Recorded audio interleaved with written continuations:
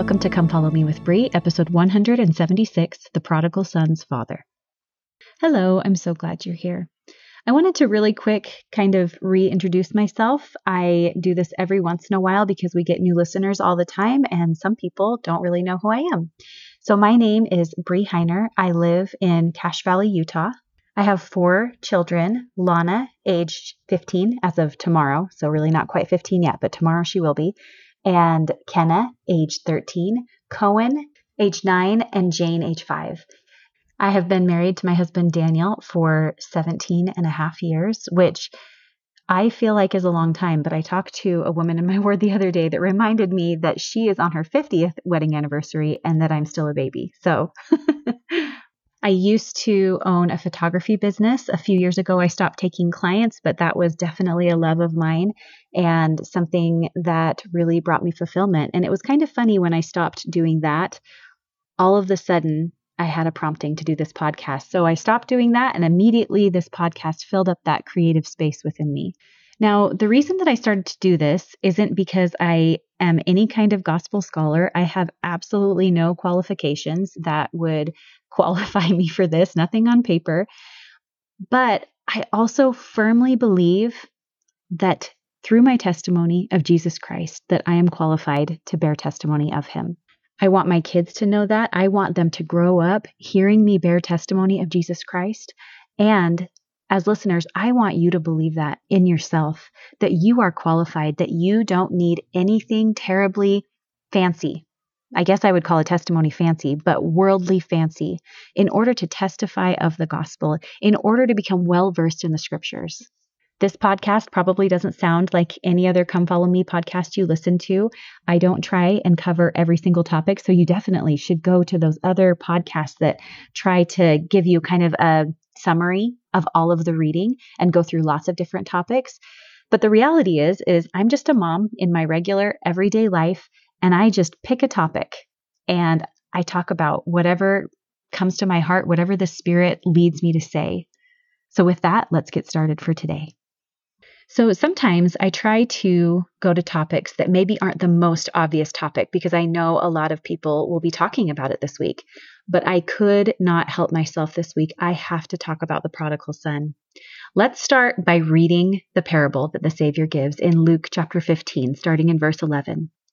And he said, a certain man had 2 sons, and the younger of them said to his father, Father, give me the portion of goods that falleth to me. And he divided unto them his living. And not many days after, the younger son gathered all together and took his journey into a far country, and there wasted his substance with riotous living. And when he had spent all, there arose a mighty famine in that land, and he began to be in want. And he went and joined himself to a citizen of that country, and he sent him into his fields to feed his swine. And he would fain have filled his belly with the husks that the swine did eat, and no man gave unto him. And when he came to himself, he said, How many hired servants of my father's have bread enough and to spare, and I perish with hunger? I will arise and go to my father, and will say unto him, Father, I have sinned against heaven and before thee, and I am no more worthy to be called thy son. Make me as one of thy hired servants. And he arose and came to his father. But when he was a great way off, his father saw him, and had compassion, and ran, and fell on his neck, and kissed him. And the son said unto him, Father, I have sinned against heaven, and in thy sight, and am no more worthy to be called thy son. But the father said to his servants, Bring forth the best robe, and put it on him, and put a ring on his hand, and shoes on his feet. And bring hither the fatted calf, and kill it, and let us eat and be merry. For this my son was dead, and is alive again. He was lost, and is found. And they began to be merry. Now his elder son was in the field, and as he came and drew nigh to the house, he heard music and dancing. And he called to one of the servants, and asked what these things meant.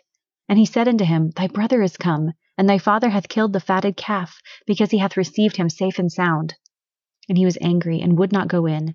Therefore his father came out and entreated him. And he answering said to his father, Lo, these many years do I serve thee, neither transgressed I at any time thy commandment.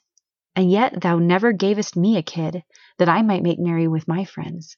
But as soon as thy son was come, which hath devoured thy living with harlots, thou hast killed for him the fatted calf. And he said unto him, Son, thou art ever with me, and all that I have is thine. It was meet that we should make merry and be glad, For this thy brother was dead and is alive again, and was lost and is found. This time, when we talk about the story, I want to focus on the father. We see the father at the beginning, when it introduces him as a certain man that had 2 sons. Then he divides his living among the 2, and then we go on a journey with one of these sons. But what was the father doing during the time that the son was gone? Now, as this is a parable, we don't really know the details. Maybe the Savior has details in his head that someday he'll tell us. But for now, we can think about what those details might be. In Jewish custom, the father expected to have control of his wealth during his lifetime. Even if the father decided to divide up his assets before the time of his death, as soon as that property became the property of the heir, neither the father or the son would be allowed to sell that property until after the death of the father. So this request by the son to receive his inheritance early and then sell it before the death of his father was not only unusual, but offensive and ultimately illegal. According to Middle Eastern culture, it was also conveying the message that the son was wishing for the sooner death of his father. This is not a request that the father would have had to grant by any means. In fact, he probably would have been looked down upon for granting that request, as it's an extreme hardship on the family to divide up assets like that and mess with the family's business prematurely in that way. But instead of very reasonably and justifiably denying his son's request, he grants it. Why? I can't think of any more realistic explanation than the father's desire to honor the agency of his son. Why else would he do it? He let him go, and knowing how well families know each other, I bet he knew what this son was going to go do. I'm sure he knew this son inside and out. I think that any normal human father would naturally want to fight his son on that decision. And more than that, he wouldn't want to give him the financial ability to go out and make those decisions, to go out on his own and squander his inheritance. But this father simply divided up his assets and gave them to his son. Now, these assets that he gave could have been multiplied by the son. He could have stayed, continued to work on the family business and create more wealth for himself and his family, more influence and security and power and fulfillment and joy. But instead, he left, seeking worldly fulfillment, something that in the moment he must have thought was better than any fulfillment he could get at home. When we were sent to earth, we were given great power and responsibility. We were given a body, the light of Christ, and retained our agency that we had in the pre-existence. This is our earthly inheritance. When we received a body, we became more like our Father, not less. Our body and spirit together have become something more than what they are on their own. Our body and spirit together is our soul. And because we are in possession of our body and spirit, our soul, we have the opportunity to participate in ordinances and make covenants. The most important ordinance and covenant is the covenant of eternal marriage. With that soul, partnered with another soul of the opposite sex, we are given the gift of being able to participate in the holy work of creation. It's almost like we're getting to practice for heaven when we're going to be given the opportunity to create our own worlds without number. Here on earth, we get to create more bodies so that more spirits are able to come down to earth and receive them and participate in the same gift that we were given when we were born, and the cycle continues. As spirit children, we were sent to earth with this partial inheritance and partial power. He isn't giving us all he has yet. And in fact, I think that's often when we get into the most trouble, is when we're asking for more than he is willing to give us right now, or we are using what he has given us right now improperly, outside the bounds of his commands and divine patterns. Heavenly Father knew when he made this plan that we were going to a fallen world, and he knew and knows that it is for our good. He knows that we have great potential for good, but that fall would leave us vulnerable to the natural man, that tendency we all have towards sin. But he would send a Savior to enable us to repent and still return with the ability to receive our full inheritance. On the other hand, Lucifer had a different plan. It's often misunderstood that this plan was offered as an option, perhaps that the council in heaven was some sort of brainstorming session. This is not the case. The plan was already set in motion. It was already decided upon, the Savior already chosen. But Satan, in all of his arrogance and lies, offered up a plan based on fiction. Elder J. Reuben Clark said this about the possible details of Satan's plan. As I read the scriptures, Satan's plan required one of two things, either the compulsion of man or else saving men in sin. I question whether the intelligence of man can be compelled. Certainly, men cannot be saved in sin. In Satan's plan, we would all simply receive our bodies, either getting to live however we want and get to return to receive our full inheritance, which, side note, that is a red flag that we all can notice and identify so clearly when Satan is trying to tell us that we can just give in to our natural man and do what we want. As Elder Clark points out there, he questions whether the intelligence of man can be compelled. So the most likely version of Satan's plan is that Satan would have it be that there is no sin, or else we can be saved in our sin. So why is Satan called the father of lies or a liar from the beginning? Because he knew that his plan could never work. Without agency, without the ability to choose, we cannot grow to become like the Father and the Son. This was the first long con, with an aim to claim the Father's glory for himself. The Father in our prodigal son story obviously is representing the Lord. The Lord granting his son his inheritance, he knew there was a great risk in his decision, but he respected the agency of his son. As the son went out, what did the Father do? He stayed and waited in the place his son called home, in a place where I am sure this father and mother had invested much time and energy in creating an atmosphere of love, security, and righteous learning. I'm sure this father prayed. I'm sure he tried to maybe even keep tabs on what might be going on with his son, and clearly his love for his son never ceased. This father stayed home, where his son would know where to find him when he was ready. This journey on earth is tricky. Satan still wages the war of lies that he waged before, and now he takes advantage of the natural man inside us all to tempt us to give in to that fallen state. He tries to tell us that our identity lies outside the Father and the Savior. He deceives so many into hating, misusing, and abusing the most important earthly inheritance we have been given, our bodies. He's even trying to tell us the most brazen of all lies yet, that some people are born literally in the wrong body. His lies tell us that our happiness and fulfillment can be found within ourselves, that we are whole without a Savior, that the commandments are a source of pain. He tells us that there is no good nor evil, that all will be saved. And if we don't believe that, he concocts a new lie. He tells us that good is evil and evil is good. Or he even tells us that there is no redemption for people who have gone too far. I could keep listing his lies forever. He custom tailors them for everyone. There is a reason that Nephi says that he seeks to carefully lead us down to hell. Carefully is that key word. He knows what he's doing. Are we watching for those lies? We cannot afford to be so arrogant to believe that our wisdom is greater than his, or that we cannot be fooled. Thankfully, mercifully, we have not been left alone. The Father's perfectly truthful plan is going forward as it always was. With that plan, we have the Spirit of Christ, the light of Christ.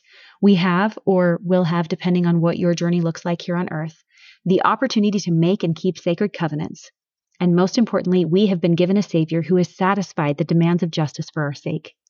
We have been given a way back home, where he waits with open, hopeful arms to joyfully receive us.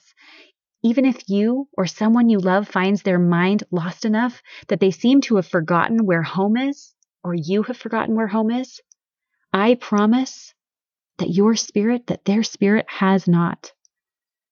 In John chapter 1, verse 9, it says, "That was the true light, which lighteth every man that cometh into the world." In the guide to the scriptures, it says this about the light of Christ: divine energy, power, or influence that proceeds from God through Christ and gives life and light to all things.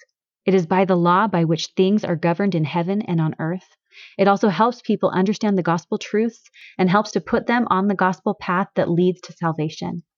The light of Christ should not be confused with the Holy Ghost. The light of Christ is not a person. It is an influence that comes from God and prepares a person to receive the Holy Ghost. It is an influence for good in the lives of all people. Some people might call it a conscience. Do not underestimate the power of the light of Christ. Your spirit, their spirit, knows where home is. It is that light of Christ that follows wherever you may go, tugging at your mind and heart to come back home. And it's that light of Christ and guidance of the Holy Ghost in those who love those who wander, who can act as breadcrumbs along the way back. These are the ways he acts as the Good Shepherd. He gives us so many ways and opportunities and reminders to return. And in the most perfect act of love and mercy, Jesus Christ's atonement enabled perfect redemption from all of life's pains, whether created by our own sins or not. No matter where we wander, no matter how we squandered our inheritance, he is waiting in the same place we left him. Home. A home that is not a physical place, but a spiritual one. A home that our spirit is intimately familiar with. A home that our spirit aches for. As we wander, or maybe as we flee from that home, isn't it funny how that journey is both long and short? Long when we are turned away, and then somehow instantly, as soon as we fully turn around and move forward, it's close. Back to the prodigal son. And he arose and came to his father. But when he was yet a great way off, his father saw him and had compassion and ran and fell on his neck and kissed him. As soon as the father saw him, far in the distance, he had compassion, ran, fell on his neck and kissed him. How soon do you think the Savior sees you when you turn to come back? Immediately, the very moment it happens. He is eagerly waiting.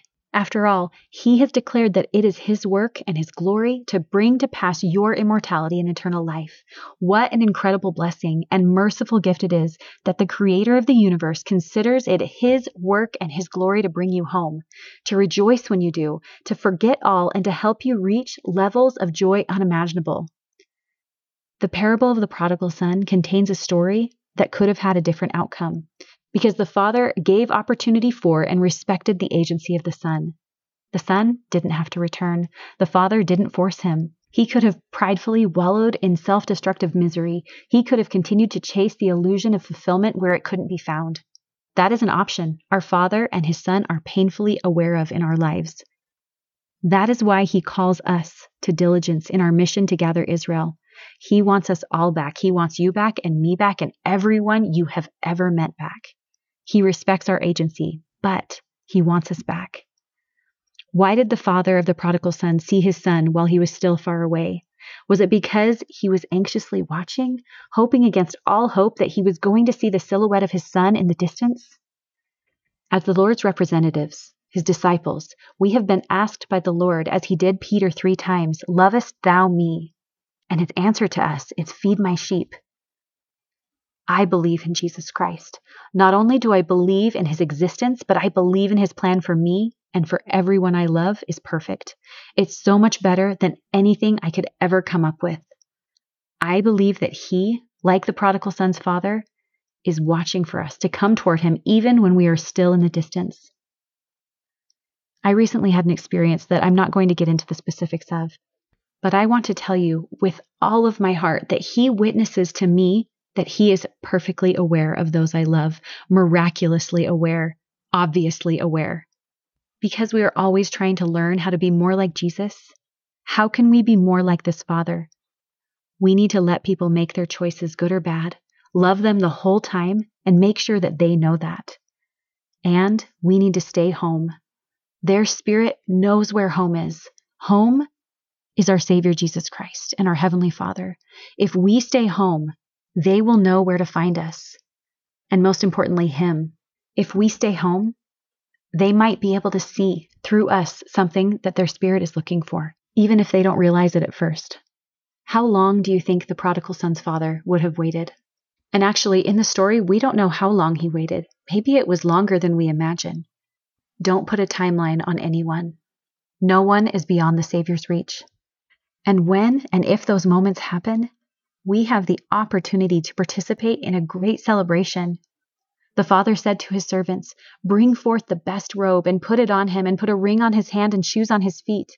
And bring hither the fatted calf and kill it, and let us eat and be merry. For this my son was dead and is alive again. He was lost and is found."